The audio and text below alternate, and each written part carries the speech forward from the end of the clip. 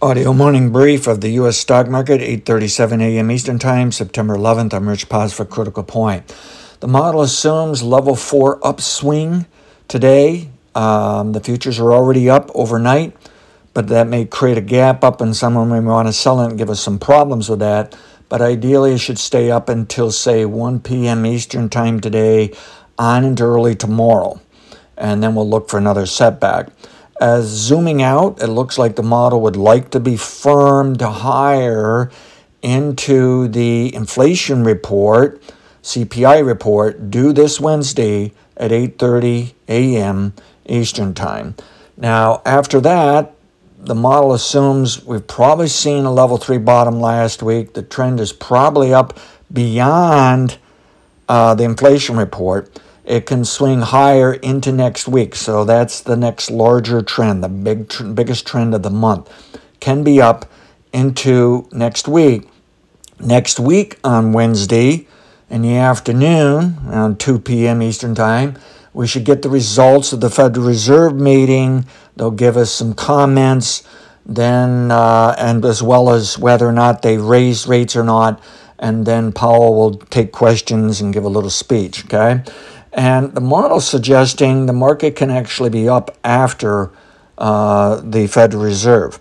Now, as we zoom out to still larger trends, even though it's possible the market can top out around September 20th, maybe even go down all the way into late October, but more likely sideways, sloppiness, messiness, seasonal problems. The best forecast, however, is the market's going higher into early to even mid-October and then slip a little bit into a bottom late October. This would suggest that the Fed is not going to raise rates, or if they do, they will imply something that they're done for a while. And the market will like it, and the market will refocus on something else, at least, to make it bullish. So the bottom line is I still believe this market's going higher into December for level 1 trend. I believe there's still a chance to rally some of this month and October for level 2 trend, then a setback, then another level 2 up into October to coincide with level 1. Inside all of that, I believe we started a new level 3 uptrend, and I think the market can at least rally back to 45.20 in the futures here just today, tomorrow even, okay? And I think we've got a new level 4 upswing for the intra-week, intraday type traders here.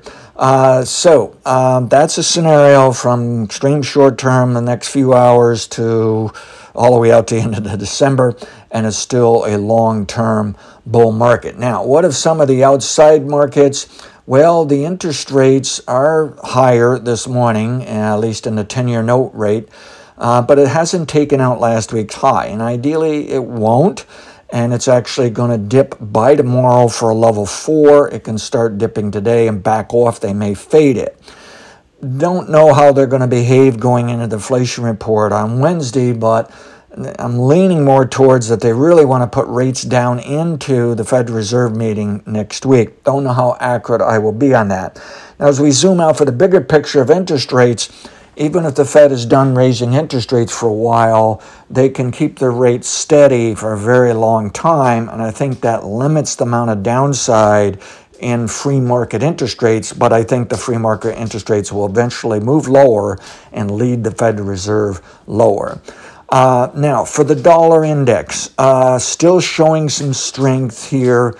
It may go higher for a couple of months, but it really is due for some kind of setback in the next few weeks for a lesser important fluctuation. And then I put out the long-term video on the dollar. Hopefully it wasn't too long-winded. And really, I am bullish the dollar into next year, but I've come to the conclusion that doesn't change anything for our bullish forecast on the economy and the stock market. We may even learn it actually helps. But it is a concern if the dollar rallies at a fast pace, just like interest rates, if they rally at a fast pace, can cause problems for bulls on the economy and the stock market. Even though on a longer-term basis, we've been told for decades that any country should desire their currency to be strong, high-priced, because it means the rest of the world is seeing possibilities with that country and they're doing things right. Well, I've learned that doesn't really hold water all the time. It doesn't really work, okay?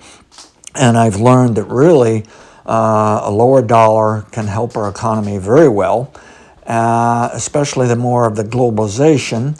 And even though a lower dollar supposedly by textbooks suggests hurting an economy, global economy, and helping the U.S. economy maybe, I find it actually helps the global economy as well. For the moment, I've found too much evidence that it really doesn't matter to the stock market economy, but at the same time, there's going to be people who could make it matter. They could be that powerful.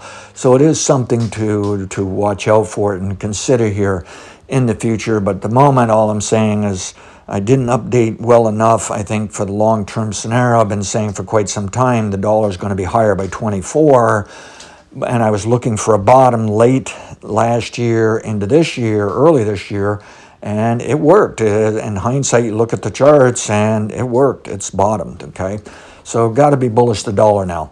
But I would like to see it chill out a little bit, and I think that'll be kind of supportive of the stock market. And I think we need to chill out on the interest rates here soon, okay? And as far as like commodities and whatnot, I think this dollar might temper commodities and actually help my bearish stance on inflation. And lower commodities can help us get back to a normal economy, which is positive for the economy and perhaps positive for stocks. I know there's people out there that think commodities and stocks should have a positive correlation for a very long time, meaning they both go up. That is possible. We haven't seen that since the early 2000s, I think it was, late 1990s stuff. That could occur, all right? But for the moment, I don't think I really need that. And overall, I'm still comfortable with saying be long-term bullish the stock market and the economy. And let's be bullish in December. But we got to deal with all this seasonal messiness that occurs from August to October. And we also have to now deal with the inflation report on Wednesday and the Federal Reserve next Wednesday. Past results are not necessarily indicative of future results. Have a great day. Thank you.